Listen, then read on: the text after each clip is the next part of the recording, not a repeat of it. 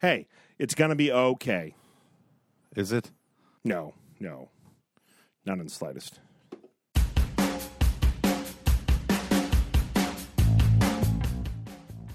Yeah. Hey, yes. How you doing?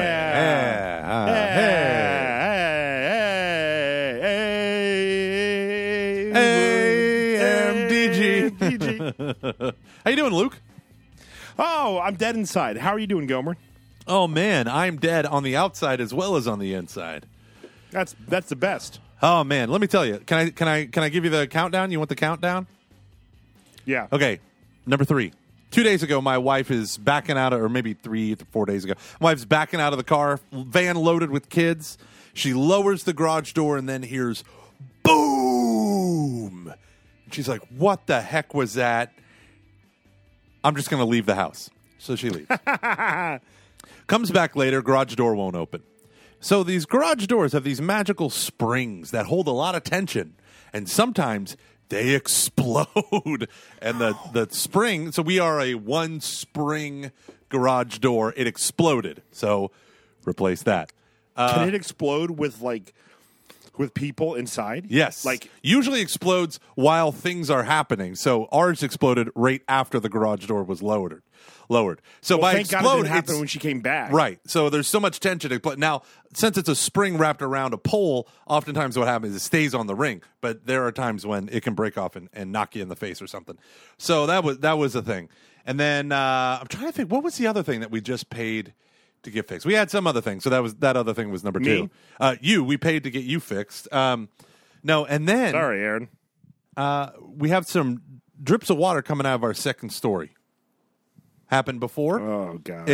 It's the pan that sits under the HVAC unit in the attic. And when that pan fills up with water, there's just a simple gravity flow and pump or pipe that takes the water right out the soffit. But that pan should never fill up with water because you have another pipe that's called the condensate drain pipe that takes the water, the condensation built up from the AC that runs it straight to one of the bathroom sinks, and it just sends it down the bathroom sink. Well, our bathroom sink that it's connected to is our children's sink. So whether it's the line itself that's filling with goo and slime and algae, or it's the fact that my kid's sink is filled with toothpaste and clay, because why not, and hair dye and more toothpaste. My son Thomas, I think, has emptied out entire tubes of toothpaste into the sink.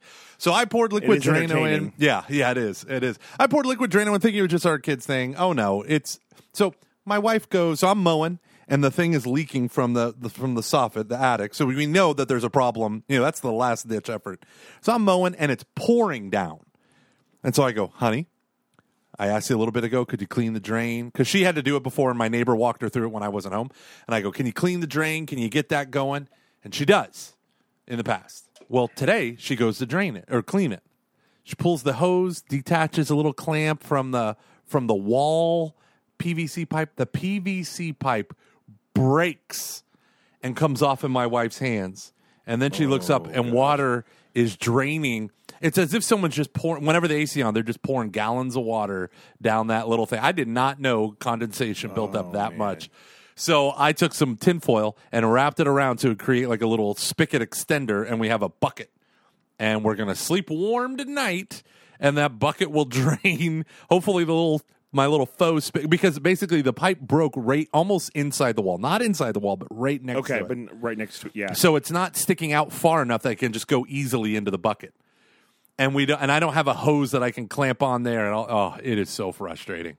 It is so frustrating. Luke, don't you... Patreon.com/CF. Patreon.com/CF. Don't you dare become a homeowner. Don't you dare become a homeowner. No, I did. Oh, my God. And then we created life on top of it. Well, you were on top of her. But anywho, so it's been something, man. It has been something. I'm sorry. Right as I saw your text, I was like, "Oh no!" Yeah, what did I text you, Luke? Like, attic is leaking or something like that. I'll be a while. Yeah. Something about like HVAC pipe you have to replace. I was like, "Good for you for knowing what that is." Because Luke doesn't know. And what Luke doesn't know does hurt him. And what Luke doesn't know can fill a library. But what hurts him has created a magical podcast with almost 300 episodes. We take our hurt and we put it on display, and people give us money. Dance, monkey. Cha-ching. Bleed, monkey, bleed. Or as this one guy says, hold please.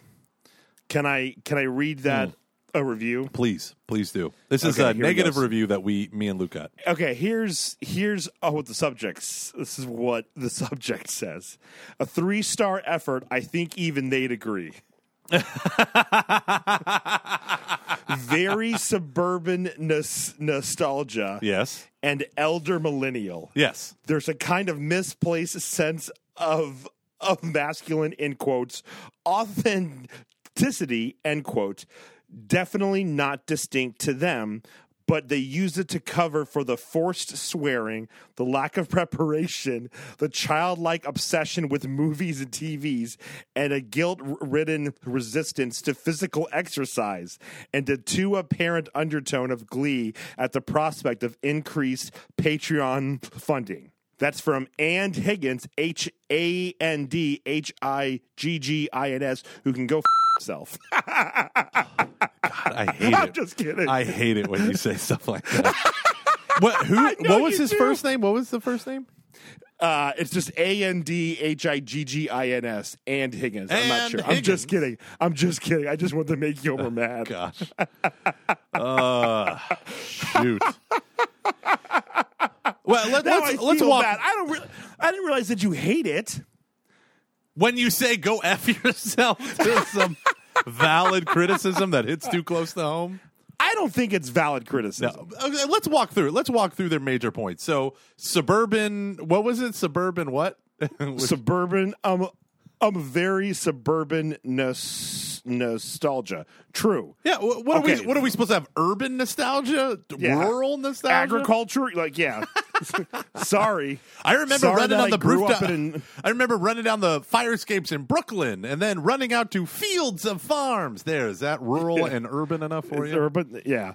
Very elder, a millennial. Yes. True. Yeah. True. There's nothing we can do about that. Meaning we love our entertainment and social media. However, we also get our work done. Go on. Here's the next part.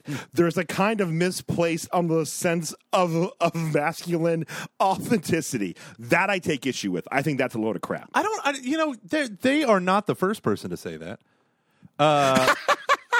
A misplaced. Wait, let's break down these words. What was it again? A misplaced. There's a kind of misplaced sense of like a masculine authenticity.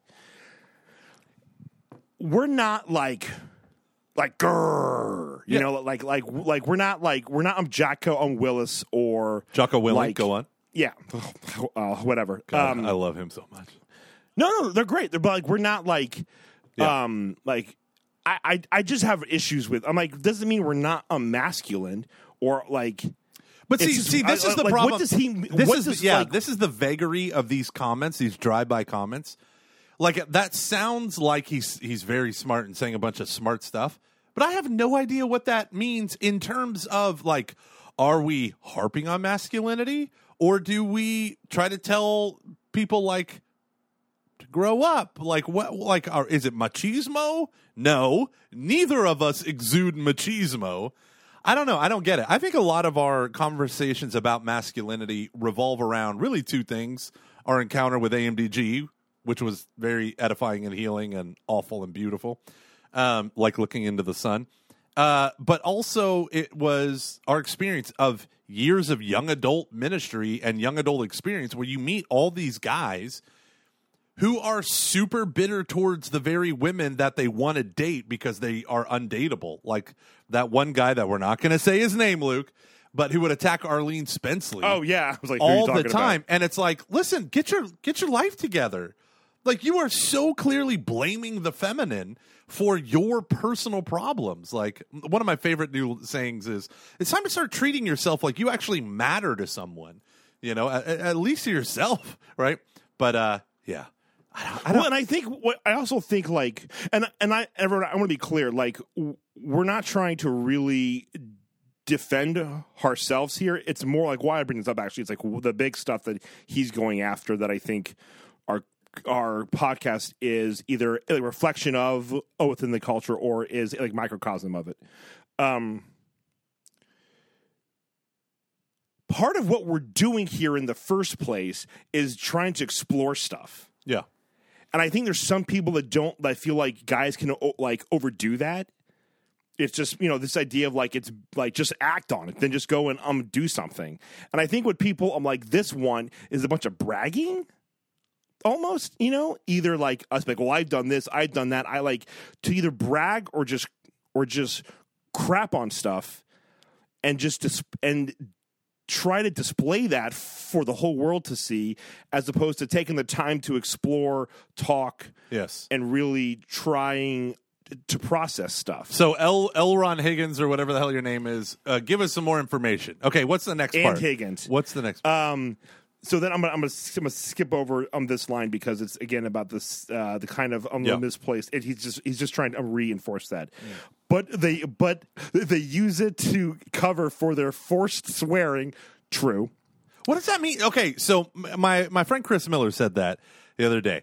Because he doesn't like the cussing or anything, and he was like, and he was being funny, but he was like, can I come on your show and cuss so I look cool? And I was like, do you think that we cuss to look cool? Look cool. I know. That's what I'm like. I do not sit there and be like, ooh, cussing makes us edgy. But I know that there are people that do that. And so that's what makes me sad. And it's I think because it was more, and this, we've talked about this to death, but I know. We only cuss on a thing if we cuss in real life. Because the thing that I find, I know Catholics who are Catholic speakers or people who judge Catholic speakers and hire them, who cuss like sailors in their daily life and yet would dare to stand and judge someone like me who occasionally lets out a swear word. And this guy, when I say occasionally, I mean take the worst show you've ever heard me cuss in. And this guy, that's like his paragraphs. And he's like, yeah, but Gormley does it publicly, so we're not going to hire him for this event. And it's like, that's the problem. The problem is not that I cuss in some sort of public venue, which I would never do that with high school or even college-age students. I am looking at this guy and I'm like, you're just a total hypocrite, and that's what bothers me. But that's what makes me a millennial. That's what makes me a millennial. But I do think there is like something to being conscientious about the platform that we have now. Yeah. Like, I actually feel more guilty now when I cuss sometimes than we did in the past, because in the really past the opening of this show did not reveal that. Well, because I actually feel bad about it now because you were upset. you just went for the nuclear option on that one. I always want to kill the things that I love. And you love and Higgins or whatever the heck it is. Yeah, I don't know.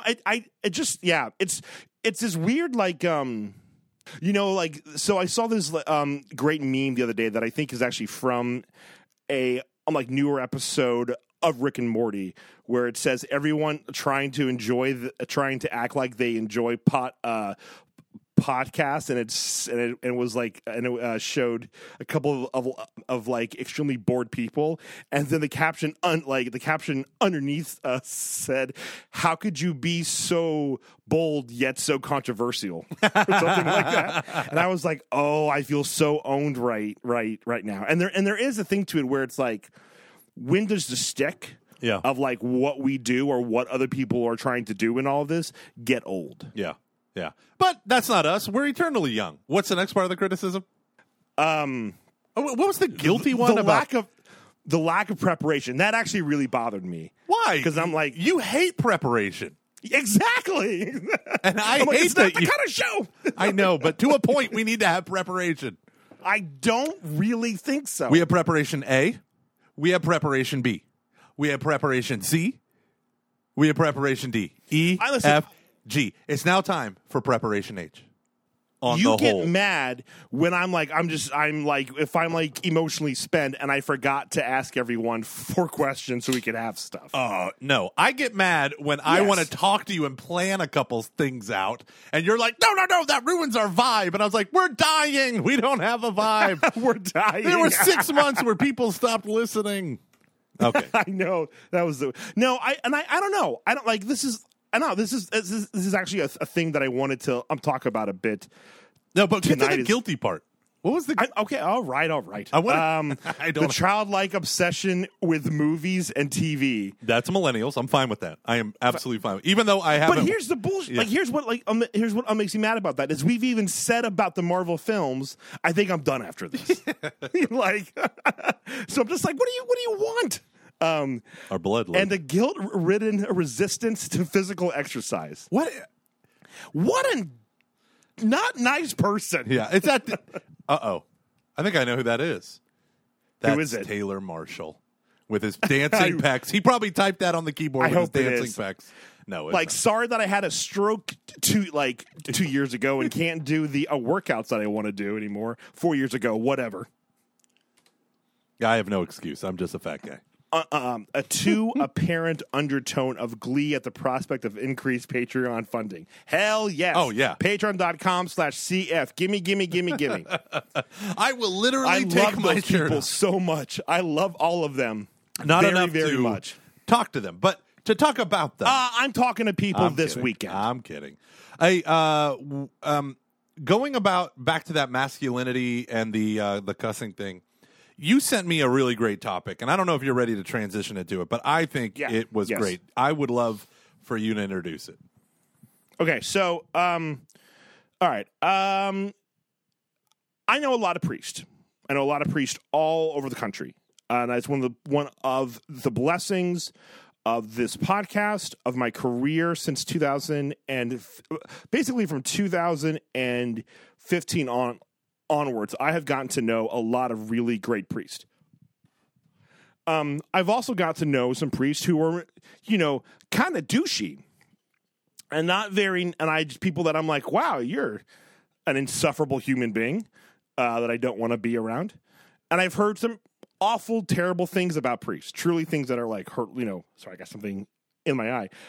Truly horrific. Everything from the McCarrick stuff to all the stuff of 2018 to then you just hear all the horror stories of like other people, and I'm not trying to paint a priest in like a bad light here. I'm just saying it's just I just have like seen the humanity of priests over the past 5 years. And the good has far outweighed the bad, but the bad was a tough pill to swallow. Let me just put it that way. And I saw this one priest recently, just in a thing online, and I was like, man, I just do not like that guy. I was like, oh, he's like, my little interaction with him, he's just so insufferable. I was like, grr. I started getting angry about it, and then I was like, Luke, like, when is enough? Like, why do you keep expecting perfect? Like, why can't I just be okay with the fact that me and this guy just kind of don't really get along? Okay. Like, why can I? And like, why? Like, why am I always trying? Why do I always want things to be perfect? Why do I get so angry when they, aren't perfect? Like, I almost had a panic attack last night, starting to think about all the things that could go wrong with, with my daughter that's about to be born in 2 months. Like, what if she doesn't have any friends? Like, what if she has a disability? What if we can't have another kid after this, and she's like a weird only child? What like, if she hates every band that ever played at a Cornerstone Music Festival? Exactly. These are what crucial if she, things. has like Aaron's reaction anytime she's like, here's like emo, and just starts to mock it incessantly or roll her eyes. Excellent. Yeah. There's like one time, one song popped on, and like Aaron just started to sing like she knew how it went. I'm like, that was actually surprisingly close to how the song goes. She goes, yeah, because all your crap sounds exactly the same. Sick burn. I love Aaron. But so much. and I was like, Luke, I'm still not okay with this fact at all. It's like, Luke, you cannot control this. Why do you want everything to be perfect? I'm like, you know what? You're right. Like, I need to just let go of this desire for everything to be perfect, for my life to be perfect, for like myself to be perfect, to like hold my wife to these incredibly high standards that no person can, achieve. But then I read the thing where it says, be perfect as your heavenly Father is perfect. Mm-hmm. And I'm like, I don't know how to reconcile that. Is what I'm telling myself to let go of the idea of perfection just a self-help way of me trying to say can I what's going on? Like, how do I reconcile that?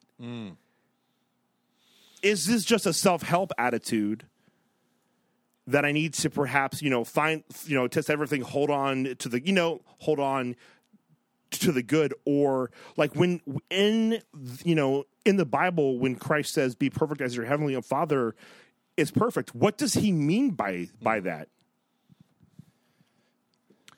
Yeah, so for those of you who don't know, that's at the end of chapter 5 of the Sermon on the Mount, which is Matthew 5, 6, and 7, and it's in the category of love your enemies. And he says, if you salute only your brethren, what more are you doing than others? Do not even the Gentiles do the same? You therefore must be perfect as your heavenly Father is perfect. And this is one thing that has totally been eclipsed in Catholic spirituality, probably in the last 100 years, but definitely after Vatican II. And this is one of those things, like, is it stupidity or the plan? Like, this is the thing that makes people love Taylor Marshall's Infiltrated and all that stuff. Because there is a whole spirituality and theology of what we call perfection in the Christian life. And that was totally replaced by an understanding, like a leveling out of it and an understanding of community. And when you get rid of the theology of perfection or the spirituality of perfection, or really both, the way of perfection, you destroy the whole point of monastic life and religious life. Like, all of that was built on the journey to Christian perfection. And it's like, I need to make that journey by going to a cloister. And when you rip that out, and that's no longer a part of our daily understanding of Catholic faith, then I think you've removed part of the Christian vocation, especially to the religious life, completely away, right? And people don't even see why that's appealing unless you're scared of sex, or you have a mission to be like a nurse and deliver babies or something from Call the Midwife. Love that show. I've never seen an episode, but I've heard a lot of babies cry from the other room. I am strangely pulled into it. Erin had it on while she was doing work, and I just had my headphones and was trying to read Harry Potter, and I kept stopping to listen to what was going on. Yeah. Sorry. Anyways, go on. Well, okay. So, I mean, when we talk about perfect, we're talking about a couple different things, I think, in the Christian life. And I think a lot of people don't understand the Catholic understanding of the way of perfection. So, are you familiar, Luke, with the three, what do they call it? The 3 ways. Oh, crap. What is it called? Purgation, illumination, and unitive ways. It has been a long time, but yes. Yeah. So when you begin we really should have prepared. No. I got stuff. All you have to do is send me a text message like you did. Then it just turns into me. I like it when we unpack stuff and there's a back and forth. Right. So here's the deal. We actually have to have something, Luke, to go back and forth over, Luke. Instead of just BSing it the entire time. But going back and forth, really doesn't mean that you have a 20-minute monologue and then I provide 3 minutes of insight followed by a 15-minute monologue. Those are the best episodes. No, but here's a sick quote from St. Francis de Sales, which is, the struggle to don't freak out that you're not perfect. The way that we become perfect is by struggling with our imperfections. When I read that quote, I saw that quote when I was in college. And it was probably at my fever pitch of scrupulosity, right? Where I am seeing sin where there is no sin. I'm struggling with feelings of guilt of sins that I were already forgiven of. And I am being smashed down. I remember a priest said, hey, here's Introduction to Devout Life. It's a beautiful book. I would encourage you to read it, learn how to pray, learn what the devout life is. And it's written for lay people. And the idea of all of it is the way to perfection is not in spite of your imperfections. It's precisely through them. And once you can let that knowledge sink deep down into your brain, into your heart, into whatever other organs are appropriate, you stop being disheartened and overwhelmed, and you can actually be patient and gentle with yourself, right? And that's one of the things is like when Catholics become very serious about holiness, often what they do is they become very rigid and they become extraordinarily black and white, most importantly when it applies to their own spiritual growth. And often they say, like, I'm not that yet. And they point at Mother Teresa or St. Francis de Sales. They say, I'm not that yet. And they despair because they're trying to do all this rigidity stuff and they can't get to that thing. But they do what I think you point out more than anyone else, or what they forget to do what I think you point out, is grace does not replace nature. It builds upon it. Right? It builds upon nature. So you need to address the things in your life, the wounds, the labels you've been given, the preferences you have. But then the way of perfection goes even deeper, and then it focuses on the actual mortal sins you're committing. And the three categories are habitual mortal sin, and then habitual venial sin. I'm going to back you up really quick. Like a big fine woman? Yeah. Can you call me Big Daddy? Well, yes. The answer is yes. You don't even have to finish. Yes. Oh man, can we just go back to 1999, please, God, please? Okay. A time when we just did it all for the Nookie. And you can take that cookie. Okay, go on. I just want to behold the lamb and then break stuff. Luke, you're Okay, what was the quote about the saint? Okay, from the one about from Saint. I have it right here. Whatever. The work of the soul's purification neither may nor can end save with life itself. Okay, so at the end of your life, you're still struggling. Do not then let us be disheartened by our imperfections. Our very perfection lies in diligently contending against them. That's way too long for a podcast. It's kind of no. That's really good. Stop it. God, I just love your condescending tone. It really makes me want to talk to you more. Ad-libbing. Go on, please. Sorry. No, Luke, please. You are perfect. Go on. No, it's not what I'm kidding. Just go. No, you're fine. You know you're how fine. sensitive I am right now, especially with this medication I'm on. Oh, so sensitive. I forgot. Okay, so no, crap. No, because it was like it was a good point, but it got not lost then let us be disheartened by our imperfections. Our very perfection lies in diligently contending against them. Okay, so one that kind of reminds me of that one quote. I think it was from a terrible episode of Game of Thrones where he says like death is the last enemy that we keep on fighting until he wins.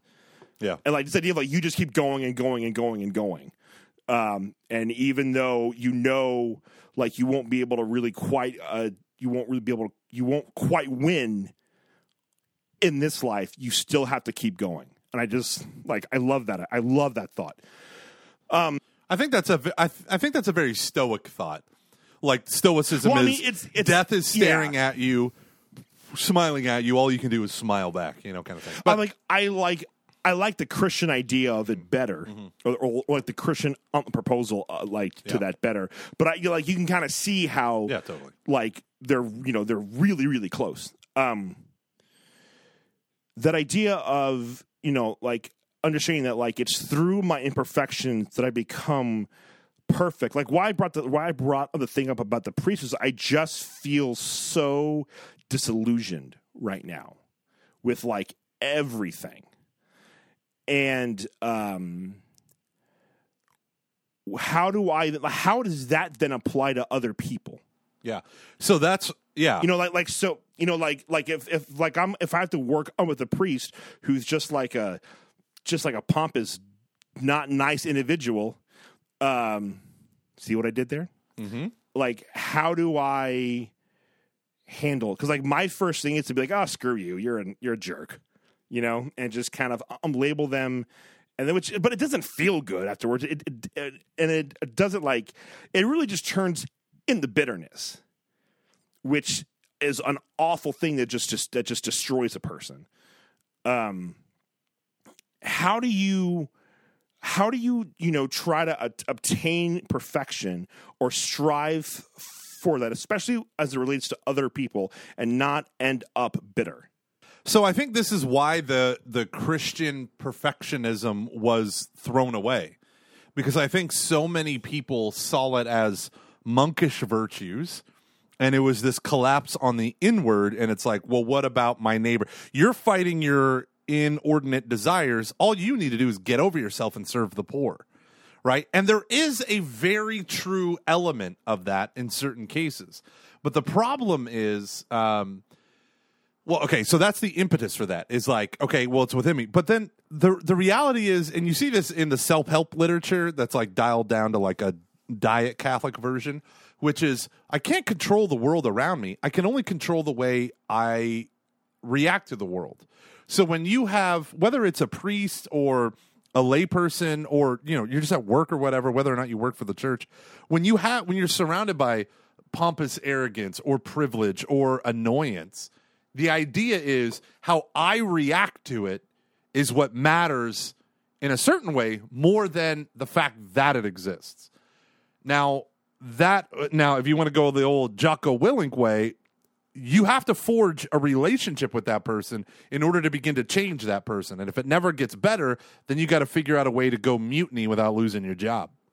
Well, but I don't think this doesn't relate to a job at all or anything like that. Well, I thought you were saying, like, how do you have to put up with other people, like a priest who's over you or something like that? I mean, you just mean like at a parish. Like, yeah, at a parish, like, whatever. Like, just like when... Or it could be just like a priest that who's or something like that. Like, it doesn't have to necessarily be a job or anything. I just mean it more. I want to be really clear about that because I work for a priest, so I want to be very clear. I wasn't talking about that. Yeah. Okay. So okay, like this particular individual, I don't want to give any clues as to who this person is. Right. Like, I probably won't cross paths with that much, but I probably will at some point in time. Okay. And he's just a person who I've always just did not have a good experience of him. And I'm like, so then what do I do with that? Because every time I see him, it's exactly like what I think of. I don't see him a ton. It's just that, like, when I see him, though, that's like what the first thing that like comes to my mind. Okay, so like there's this one Catholic person who thinks he's a thought leader, whatever. He drives me insane. The one person who doesn't know that he's actually banned from our show because he hasn't been on here in the first place. And I'm like, anytime I see him, I'm just like, I have like an unhealthy amount of like anger towards this. So would you say you have strong feelings about this person? Yes, I think the person's just bad guy. Bad guy. Okay. Yeah, bad guy. And like, what do I do with that? Yeah. Yeah, so this, again, goes back to the way of perfection for you, right? You are letting your passions, even if they're correctly ordered, you're letting them disturb the peace of your soul. Which is the Luke carried away. This is the way. It's true. Also, I let my circa 1994. Yeah, I let my 4-year-old, my 6-year-old, my 8-year-old, my 9-year-old all watch every episode of The Mandalorian. There they go. This is where the door closes on the alien and kills him by chopping him in half. Whoopsie! I forgot to fast forward. This is where the stormtrooper helmets, while they're still caked in blood, are put through the spears as a warning. Yeah. Yeah, that's just clay, kids. That's just clay. No, but this is the part that it's robbing you of your joy, right? It's robbing you of your peace. Well, that's more about you than it even is about that person. It's about that person. Like, the sins of that person. But if the sins of that person dominate and rob you of your joy, there is a discord within you that needs to be addressed. So then when I see that, even if it's a just anger, do you think it's better to just pray for them and just try to let it go? Or do you go all rage? Like, when do you go all rage against the machine? Do you think that you going all rage against the machine, what does Rage Against the Machine say? Your anger is a gift. Your anger is a gift. Your anger is a gift. I think it was in the third album. When does that? So Aristotle says anger is easy, but anger at the right object for the right intensity for the right duration is difficult. That's a virtuous thing, to harness your anger, your emotional overdrive at the right thing. So then the question is, what are you most angry about with that person? And can your anger be used to correct the injustice? Because if not, it's futile, right? It's a rage and a boiling, like, okay, so let's just say this person sits on top of a mega Catholic nonprofit and a for-profit company that the nonprofit is required to deal with. Totally hypothetical, no names being mentioned. And you know that they're making millions of dollars off of donated cash money, and it burns your soul because you're watching parishes shut down left and right because there's not enough cash money. But this person made, $1.2 million in 2018. So how can your rage and anger correct the problem? Because anger is meant to be a passion that can be ordered to the good only when it's ordered towards correcting an injustice. But when it can't correct the injustice, it burns you out, right? Yeah. No, yeah, I struggle with that, man. I don't know what it is. I don't know. Well, here's two quotes that I think can guide us. The business of finding fault is very easy. The business of doing better, very difficult. It is very easy to find fault. Scott Hahn used to say, the moment someone else's sins make me mad. What was the line? Gosh, I was going to ruin it, Luke. No, when I'm like preoccupied with someone else's sin, I need a reality check because their sins won't send me to hell. Right? And and he was talking about that in the context of Bill Clinton's sex scandal and the outrage of the religious right. And he's like, why don't y'all calm down and let his sin become a mirror to your life? And then the other line is, we accuse our neighbor for so... Oh, wait, no. It is the part of a futile soul to busy itself with examining the lives of others. So you can see the futility in getting angry, but your anger going nowhere other than what? Gossip? A hilariously snarky tweet? Right? Like a text message to me with an eggplant emoji and that guy's face or something? Like what? What is it going to become? No, or just having an inside joke that this is the one person who's banned from your podcast. That's fine. No, it's I don't know, man. Mm-hmm. No, I think this is a lot of good stuff to think on. I mean, the hard part is there's probably some people that I'm that person for. I mean, you're that person for the person who wrote that 1-star review. That's true. Oh man, zealousness is the mother of all imperfections. See, you would think it would be the other way. Being super zealous is what leads you to perfection. But I think what St. Francis de Sales is saying there is so often we major in the minors, right? This is a thing that I try to get people to realize. This is the way I now view the only way I can reach high school students, right? The Flannery O'Connors shock them with the grotesque and the horrific, and maybe they can hear you. I'm like, you're evil. I used to think that preachers who preached how people are evil and they need to repent and the hellfire, they do it the wrong way. It's like waking people up to the horror that is really within us. Like, what was that kid that's from your hometown? He probably lived next door to you and learned everything from you about how to interact with the world. Brock Turner. Brock Turner, yeah. That horrible monster of a guy raped a woman who was on borderline passed out, but very, very intoxicated and unable to put up a resistance. Raped her behind the building, and he got, a 3-month commuted sentence or whatever. And what was the appeal of the parents? Well, don't punish him for the rest of his life for a mistake he made, for a 20-minute mistake. 20-minute mistake. Yeah.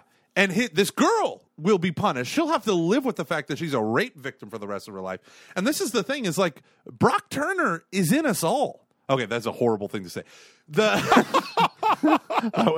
came out totally wrong. We all have that shadow within us. That's why Christian meditation down through the centuries is like, doing the St. Ignatius of Loyola, like, composition of place, is put yourself as the Roman soldier. Put yourself as Peter the betrayer. Imagine yourself in the story as Judas, right? Like, that's the point, because you and I are Judas. It wasn't St. Francis of Assisi said, it wasn't the demons that crucified our Lord, but you and me. But we're like, yeah, but that, like, other people. Oh, Lord, I know. Yeah. Well, I mean, like, one of the, probably, in my opinion, one of the greatest Christian rock songs ever is John Wayne Gacy Jr. by this is A. Sufjan Stevens song. It's about the guy who dressed up as like a clown and killed boys, and then he buried them under, like, his house.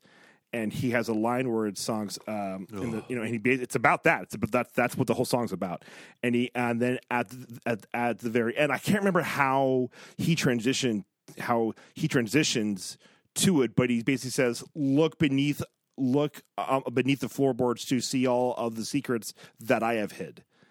Where it's like this person's a human being and I'm a human being. I'm capable of doing this.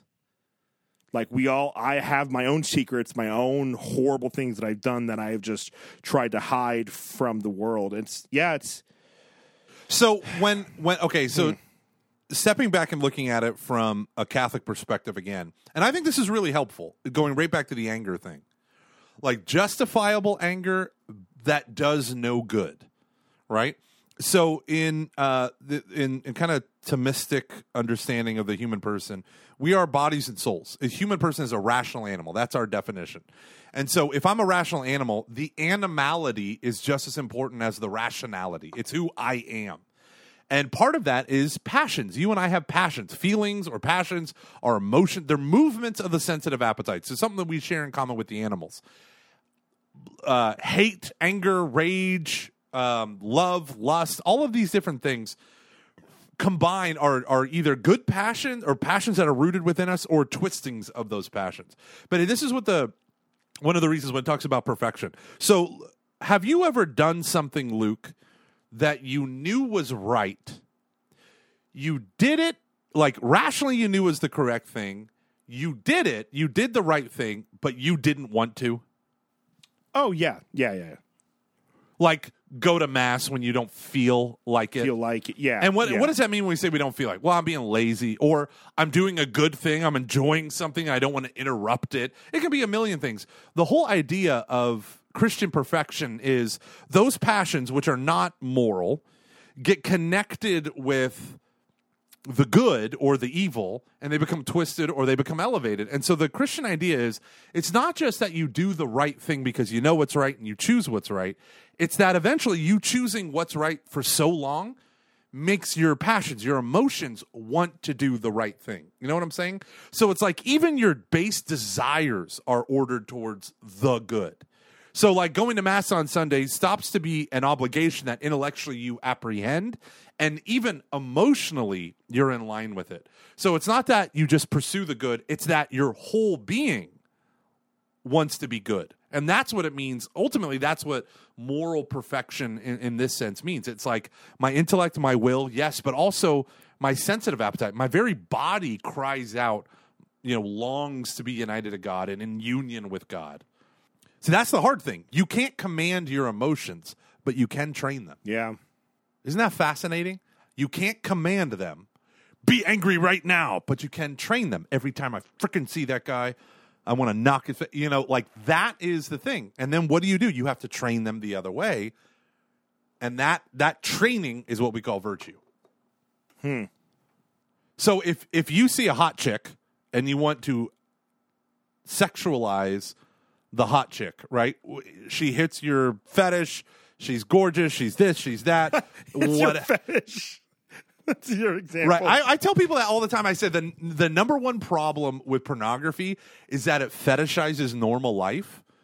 Because I don't know if this was your experience with pornography, Luke, but like you start consuming along themes, right? Like especially with like, Pornhub or something like that, where there's just vast arrays of pornography, all categorized with tags and categories and all this stuff. It becomes very easy to develop like, oh, this is what I want to see. This is what I want to see. And then, I've said this before on the show, I think on episode 8, Authentically Honest About Pornography, that the most difficult thing for me is to try to not see pornography when I'm in daily life, right? Like when you're stuck in pornography. Oh, I see what you're saying. Yeah, like oh, here's that girl running by in a skimpy gym outfit, triggered, right? Like that's what I mean. Like that's what I meant by fetish. Yeah. I know. Yeah, it's just an awkward word. Oh, kinky. But yeah, so that sees the feet. Who is that? Is he like a football coach or a basketball coach that like that video leaked with him? Oh yeah, Rex. Was he Rex is that Ryan. the Kansas City guy? Is he the Chiefs guy? No. He was a coach of the Jets at the time. I think he was he was a coach on the Ravens and went to the Jets. Something else. He was like, but he loved feet. Yeah, he was like kind of like the coach for a bit, and they found a video of like him and his wife, and he was like, "It's a personal matter. It's a personal matter." Yeah. It was so weird. Like it was clearly his voice. I remember my brother telling me about it, and he goes, "Who cares if it's his feet? It's his wife's feet. Shouldn't that be enough?" I just remember when that happened, being like, "He's not stupid enough to do that." And then they had it on Deadspin, and I like heard the audio, and I was like, "Oh my gosh, that's Rex Ryan!" Like, there's no way you can't like. So think about okay. So a friend of mine I overheard saying, "All right, let me scrutinize this. How I'm going to put it. An alcoholic is walking away from his family, and he keeps promising his wife he's going to do better, and he does for a couple weeks, and then he fails, and then he gets verbally abusive to his wife and kids because he's a failure." Right? His existence is failure. Mm-hmm. What is happening in that scenario? In that scenario, his passions are pointing at alcohol. And he can't, even though rationally he knows my wife and kids are more important than the subjective experience of what alcohol produces within my body, he chooses the alcohol 8 times out of 10, 4 times out of 5. And it's probably at a point where it's he can't even like make a choice right anymore. It's robbed his ability to even choose. And the only choice you can make in that is when you are stone sober, I got to flee to help. But you don't even want to flee to help because your passions have been educated that this is in your brain and your brain chemistry and your dopamine response. It becomes so hard that when the DARE officer that I think really changed my life is when he drew a little thing on the board and he says, when normal people drink to get drunk, they go from here, and he drew a line at the center. He's like, here's where they start, and they go over here to a 10. And then they get a hangover and they drop back to a -5. And then they get out of that hangover and they're back at a 0, like a normal feeling. He said, that's what it's like when normal people have some alcohol, when they get drunk, whatever. But an alcoholic lives at a -5, and he drinks to get to 0. He drinks just to feel normal. And when I heard that, I was like, what a perfect way to describe an addict. I have to do this thing because without this thing, I don't even feel normal. I feel like I'm lost in a perpetual hangover. Yeah, I actually had a buddy whose dad, I don't know how his dad's doing now. This is going back a bit, but back in high school, whose dad was an alcoholic. And he said, and I said, so like, how does he do stuff if he's just like drunk all the time? And he goes, he's actually not drunk. He's just numb. And I was like, oh. Yeah. Oh, so then that's horrible. Yeah, take that for St. Francis line, right? Like, I have to overcome this imperfection. How do I overcome my alcoholism? How do I overcome my porn addiction? How do I overcome, whatever it might be? My anger, right? My gossip. Well, I have to practice the exact opposite virtue. But a drunk is so far gone that the opposite virtue isn't temperance anymore. Yeah. Yeah. Someone who's a lifelong alcoholic can't say, well, I'll have a drink once a week, once a month. I have to stop all consumption of alcohol. They have to go, because they've been living for years over here, they got to go way over there to complete sobriety. It's kind of interesting if you think about that, how that ties into, oh man, I've got a good point. I have to pee so badly. Can we take like a 2-minute break? Yes. Is that okay? We're sorry. Your call cannot be completed as dialed. Please check the number and dial again. This is a recording. Yeah. Me, if you have never read St. Francis de Sales, Human Beings, you are missing out on Introduction to the Devout Life. Beautiful and brilliant. So there's, before Luke gets back and yells at me for being so catechetical, there is, in traditional Catholic spirituality, there is this 3-tiered understanding of the way of perfection. Tier number 1 is called the way of purgation.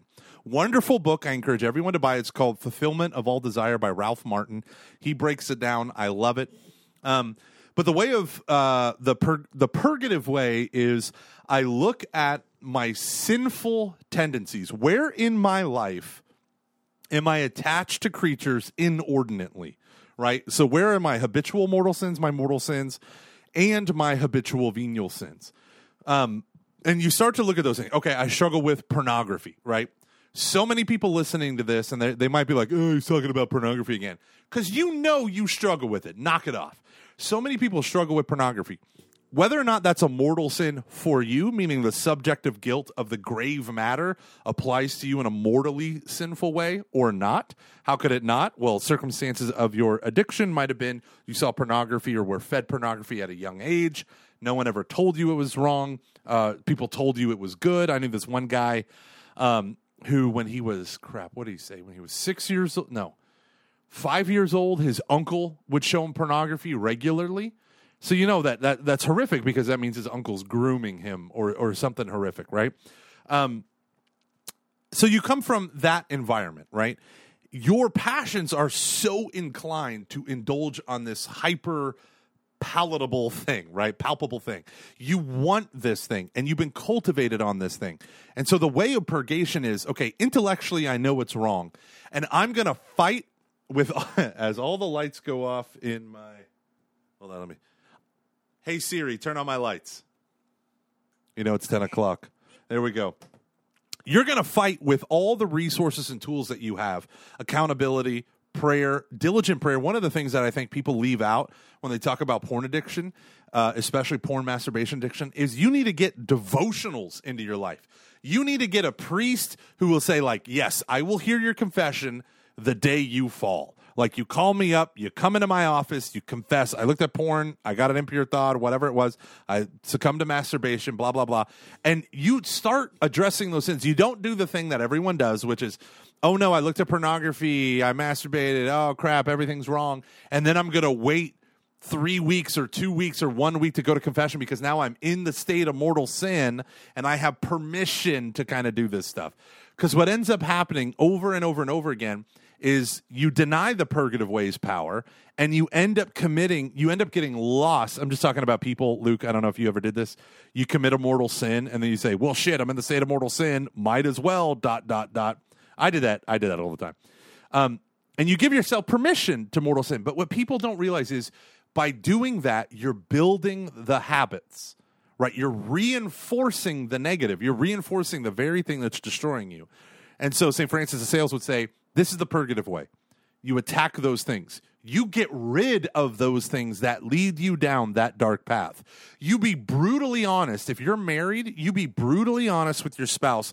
I need your prayers today. I'm struggling with pornography. One day with Luke, I can't remember what it was. Do you remember this, Luke, when I just reached out to you and said, I need to end the call early tonight. I just feel really tempted with pornography. Oh, yeah. And you're yeah. And then you sent me a text message a little bit later that just said, hey, just a reminder, don't look at porn. And it's because, like, these things, like, you know, you think they're out of your life. You know, it's the great line from Godfather Part 3. Every time I think they're out, they pull me back in. Luke, I used your urination break to catechize. Oh, nice. Yeah. But the purgative way leads to the illuminative way, which is that way of stability that I think so many Catholics never even attain. It's not even the unitive where you're like, I have mystical marriage, I have all these mystical experiences. The unitive way is like the illuminative way is living a consistent life of virtue. And when you're still going to venial sin, so that part of perfection, you're always going to fight until the day you die. That will never go away, Luke. The way of fighting venial sin and committing venial sin will never go away until you die. Death is the only enemy. But in this case, death is also the solution. I also thought about, while I was peeing, I thought about... Whilst urinating. just the importance of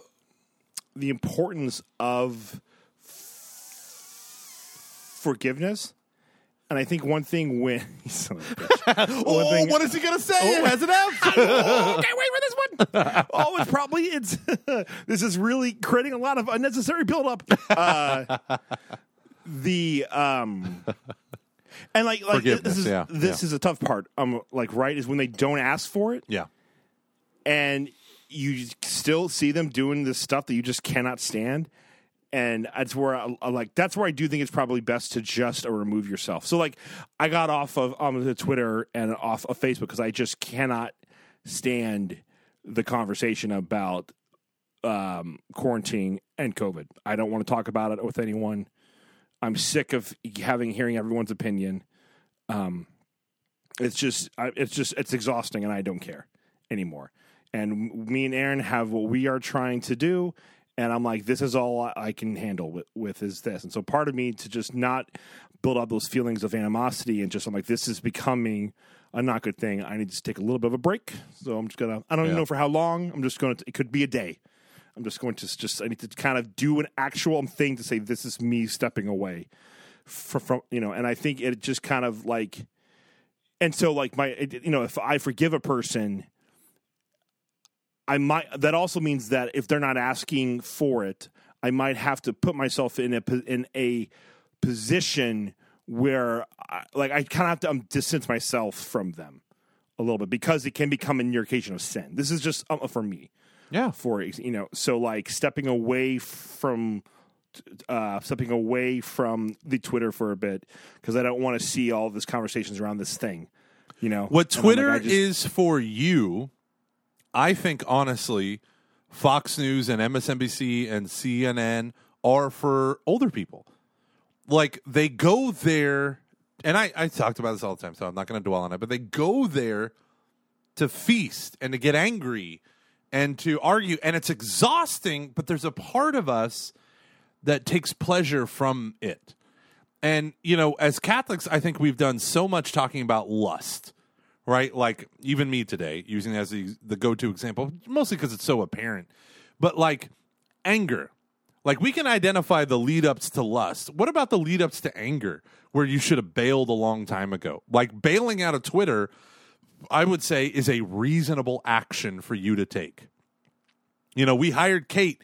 Kate's not going to succumb to Luke Carey's anger tweet rages. Give her give her the Catching Foxes Twitter account. Will she though? She'll learn.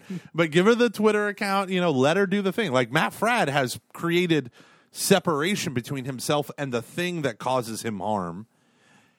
Even though maybe in this Web 2.0 world, we have to engage in social media in some way, he's created a way to interact with it and keep his soul. Yeah.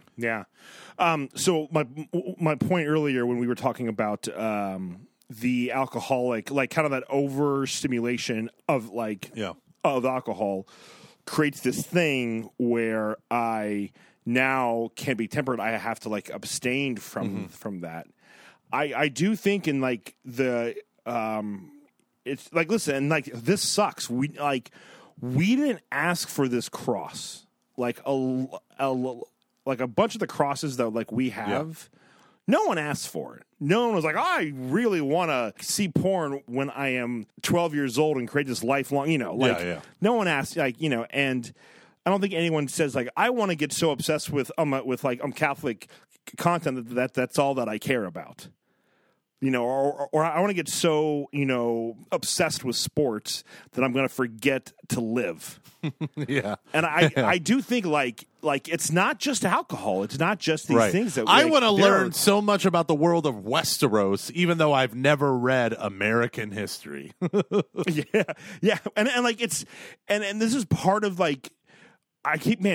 this priest, the greatest thing a priest ever told me was to keep struggling. Yeah. It was the one thing he said at the, in a confession. I was this old priest out in Eureka, California. It was amazing. It's so true. Like, if all of the Taylor Marshall stuff was just, if you're getting so obsessed with it, just walk away. That's what we had to do with, that's what I had to do with some stuff involving a second Australian friend. It was as much as it, it just drove me nuts. I said, I can't. I'm done. I need to walk away from this for a bit. This is too much. I don't want to talk about this anymore. Yeah. I think there does come a time when this stuff that we can, even this, stuff that is either it's neutral or it is a good, but we can have too much of it and it can become a problem to where the only thing that we have to do in that moment is walk away. Yeah. And say, I can't go to movies anymore. I get too obsessed. I can't. I remember in college, I lost all of my CDs when I was in Austria. I had a pack of them, and I just lost all the ones that I brought. And I was like, oh God. And, and I was like, I am kind of tired of being the music guy. There's a lot more to me than just the bands that I like. And I was like, I don't want to be known for that. Nope. And so I just said, I'm okay with it. That's all you are. I'm like, and I don't know if you remember this. I gave away the rest of my CDs. Do you remember that? When I got back from school, spring of 2004, in the very beginning, I brought up my pack and I said, anyone just take whatever you want. No one really took that much. They were like, this is all just a bunch of weweird stuff. And I was like, screw you guys. You guys all suck, man. I'm special. I'm special. This is I wanted to engage my brain with other things, with different stuff. And just saying, I do think there are times when it's best for us just walk away completely. Even if it's just for a day, just say, I'm done with movies. I'm done with podcasts. I'm done with YouTube. Just walking away. I'm saying I can't. I think it's probably all of us have at least one thing in this period of over saturation, where we didn't ask to become addicted to YouTube. We didn't ask to become addicted to TV or to Facebook or any of this stuff. But this is the cross of our age, is oversaturation. Mm-hmm. Yeah. So Aristotle talks about moral perfection. He's like, we're all born in an untutored state. But then the Christian tradition would come along and say, yeah, and we're also born in original sin. So you're not just fighting the fact that you haven't harnessed the power of your will, which you haven't, and you haven't directed your passions to your will, but also we have this innate twisting where the passions constantly run away from the will and human reason. And that's why, as Christians, we don't worship the perfect God hanging out on a mountaintop that never knew pain. We worship the God that was crucified, the risen Lord, right? The Lamb is the image at the center of our worship as well as our theology, like the cross and the resurrection. There was no need for a resurrection unless it was first the death. And so all of our perfection goes through the way of the cross. And that's why the Catechism says there's no holiness without renunciation and spiritual battle. Like, someone has to look at themselves and say, okay, it's either alcohol or my family. It's either Twitter or rage. Right? I have to give up Twitter, or I just have to say, okay, I'm going to keep Twitter, and I'm going to be angry all the time. I'm going to take that anger, and I can't just shut off my life, so I'm going to bring that anger home to my wife. I'm going to bring that anger at work. I'm going to bring that anger whenever I'm at Mass, and I'm trying to worship Jesus Christ in the Eucharist, and I'm thinking about that stupid debate And I'm thinking about communion on the hand versus on the tongue versus am I rad, trad, traditionalist, charismatic, whatever, and where do I fit in all the... And it spoils us, and the devil wins. The devil wins because there's no renunciation. I don't want to give up this Twitter thing because it keeps me connected and I can share funny Simpsons quotes. But, like, there comes a point where you identify a poison in your own heart, Luke, which is I get angry and tell people that give us 3 stars to F off at the beginning of every show. But you have to say, okay, let the cross. Here's the poverty. I can't control myself here. I don't want to get Gomer banned from some speaking I was in full session. control there. No, and you just have to say, like... You can bleep it out. Or just edit it out. No, I will. And you can say, I'm not going to do that. Will you? Every F-bomb you've had in the last couple of weeks, I've edited out. Believe it when I see it. I don't listen to our episodes. I know. And that's why, I mean, at the Catholic Church, this is the thing that pisses me off about modern spirituality, is it doesn't talk about mortification. It doesn't talk about dying to yourself.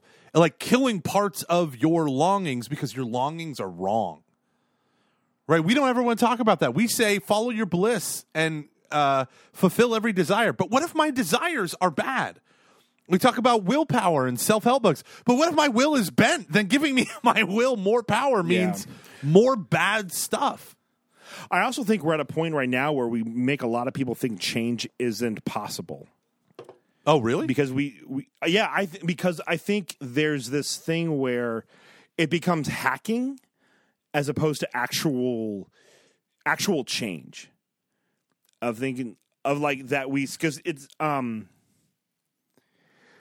you hear on things, and I really enjoy the art of manliness podcast a lot, a ton. I haven't listened in a while, but I think it's great, and I love the website and everything that that guy and his wife are doing. I think it's awesome.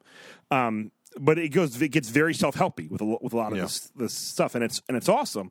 But one thing you hear about over and over again is how change is incredibly hard, almost impossible, but not quite, but just like very, very hard. And I think you have some people more who says it's actually impossible to really change. You just have to like hack your brain a little bit, such as the trolls in Frozen. People don't really change. That's one of the things they sing. I remember actually getting pretty depressed about this at one point in time. Going, is change just impossible?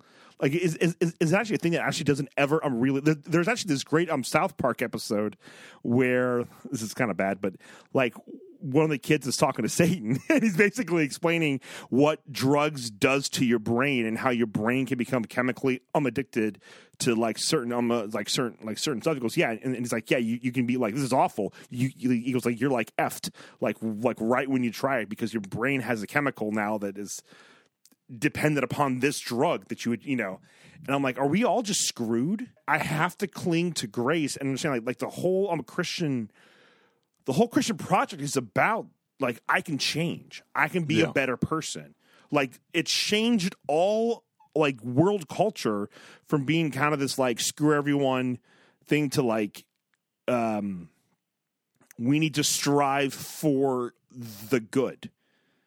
Even like even now like a lot of stuff that you see out in the world that I might not agree with in terms of like what they are trying to do, I agree with where they are coming from. Yeah. They're trying to push for things that they're trying to push for a good and just world, which is it is Christianity that like brings that like that that's impulse. What like the West is. Yeah. Like that Western impulse to do what is right comes from Christianity. Yeah. So St. Francis de Sales says that quote right after that. He says, "Our victory does not consist in being insensible to them, but in not consenting to them." So going back to like my comment earlier about oftentimes Catholics who want to get serious about their spiritual life end up becoming this weirdo, rigid, almost inhuman. Like they can't exist in the world. And this is the thing that pisses me off about the lack of Christian imagination is that when we become so focused on our Christianity, right, in the way that we live it, in all good things, it's almost like we we lose touch with our own imperfections. We lose touch with the struggle. And I think it's this idea of it's a way of it's a form of pride. And it's a way of lying to ourselves by saying, because I'm using the language of St. Francis of Sales, because I'm insensitive to my issues, my problems, my struggles, my baggage, my labels, my wounds, I don't have any. Because I'm insensitive to that stuff, and, you know, the people I condemn are people whose sins I align with the most, and I don't want people to know that, so I'm the loudest at condemning them. I mean, St. Francis of Sales turns that all on its head. He's like, victory consists not pretending like we don't have them, but precisely in a refusal to consent to them. So I have a proclivity to lust. My victory over lust is refusing to consent to it over and over and over again until lust is put to bed, which is an excellent choice of words. Wink. Until lust is put to bed. Until lust is put to bed. The Michael Gormley story. Man, I feel like I just quoted or I just created a song title for Under Oath. Till lust is put to bed, right? Don't they have like long titles? Yeah, but this is more them around 2004. Yeah. The other day, I was walking out and I was like, you know what's the problem with this group? And it was a group that I was talking with. And I go, they're only chasing safety. And I was like, where the hell did I hear that from? Where does that come from? And I was like, oh, it's one of my favorite Under Oath songs. They're only chasing safety. It's not a song. It's an album. That's one of my favorite Under Oath albums. Name What's the song at the very end that's like super quiet and chill? Oh, it's awesome. Adam Robizelli used it in that pro-life video. It's and it's got the dude from Jesus. Yeah. The dude from Copeland. Yeah. Oh my gosh! What I got to figure out the name. I love that song. I'm looking it up right out there. It's like Under Oath and Copeland. It is so early 2000s. It's the last song on that album coming up. Yep. Here we go. I loved that song. Here we go. Give me the tracks. Some will seek forgiveness, others escape. Featuring Aaron Marsh of Copeland. I love Aaron Marsh so much. Everyone, right now, some will seek forgiveness, others escape. Put your headphones on, crank it up to 11, and enjoy. Oh, John. Heard a voice through the Discord. Sorry. Luke, don't ever sing. Luke, you are a terrible singer. I can't sing this high. When I sing this high, I am. Okay.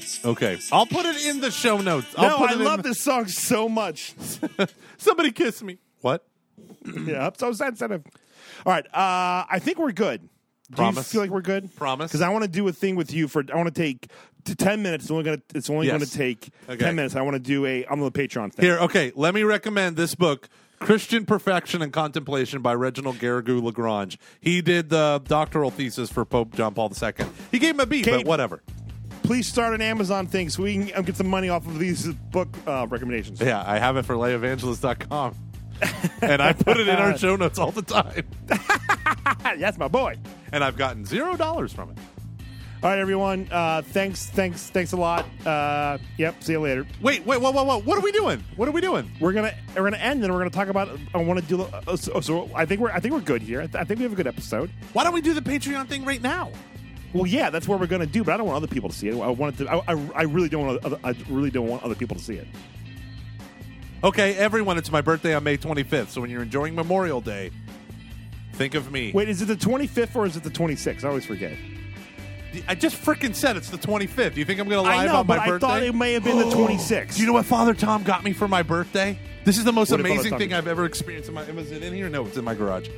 I was talking to Shannon Sunday morning. I said, you know what I want, Shannon?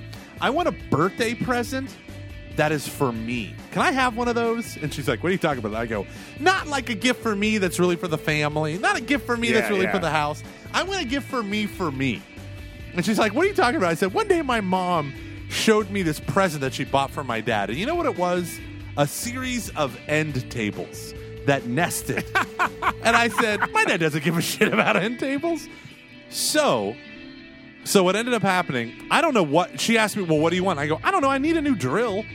My drill is dying, and I'd like to ask you for a DeWalt drill. But those are like, I know. Those are like $200. Father Tom bought me a drill. I thought Shannon did, and got it snuck to my office. Aww. And I'm like, where did this come from? Father Tom's like, hey, did you get to my present? I'm like, holy crap. I literally that day was talking about it. I love Father Tom. Best gift ever. Best gift ever. Father Tom, my birthday's on the 1st of February. So. No one gives a... Oh, no, Corona Day. Thank you, Coronavirus Luke. Wait, why is that? Because that's when the outbreak started in New York. On the 1st of February? No, I just made that up. Oh. All right, let's kill it for you. Everyone, thank you. And we don't have any sponsors. If you'd like to sponsor a show, let's do it. 5, 4, 3, 2, 1.